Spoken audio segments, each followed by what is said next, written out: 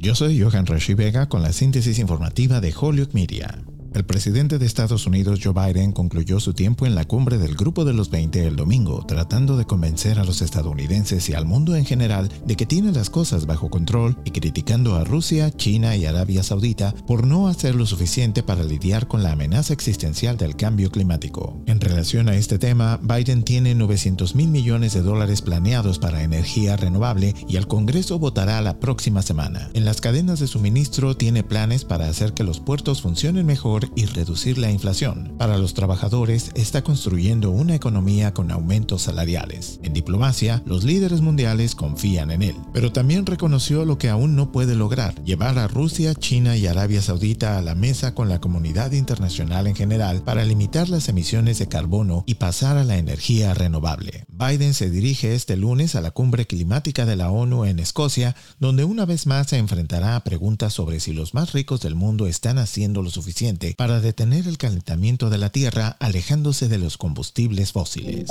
En otras informaciones, y con motivo del Día de los Muertos que se celebra el 1 y 2 de noviembre en México como en otros países de América Latina, la ciudad de Holyoke tiene en exhibición por tercer año consecutivo una ofrenda a la memoria de las personas que han fallecido y que miembros de la comunidad desean recordar y celebrar en esta ofrenda que representa el regreso que las ánimas tienen permitido una vez al año desde el Mictlán, donde según la cultura azteca es el inframundo donde residen quienes han pasado a otro plano después de la vida. La ofrenda comunitaria del Día de los Muertos en Holyoke estará puesta hasta el 3 de noviembre y es accesible las 24 horas del día detrás del edificio Boston en el 532 de la calle Main en Holyoke. Yo soy Johan Rashi Vega y esta fue la síntesis informativa de Holyoke Media a través de WHMP.